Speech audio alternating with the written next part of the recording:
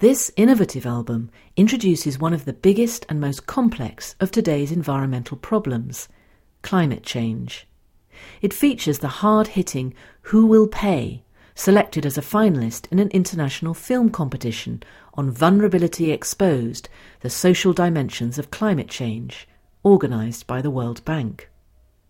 This Earth in Crisis album offers a sophisticated understanding of the processes and players that shape contemporary international environmental problems, evaluates what can and should be done in the future, and explores how responses to these dilemmas are intertwined with issues of development, international justice and responsibility. The 11 video tracks focus on climate change-induced flooding in the delta regions of Bangladesh and in the Thames region of the UK. In the first 5 audio tracks, members of the Open University course team explore the main issues raised in the videos. The final 3 audio tracks explore some of the wider political and scientific dimensions of climate change.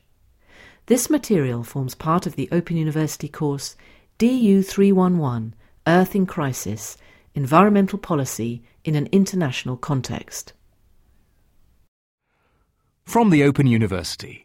For more information, go to www.open.ac.uk/use.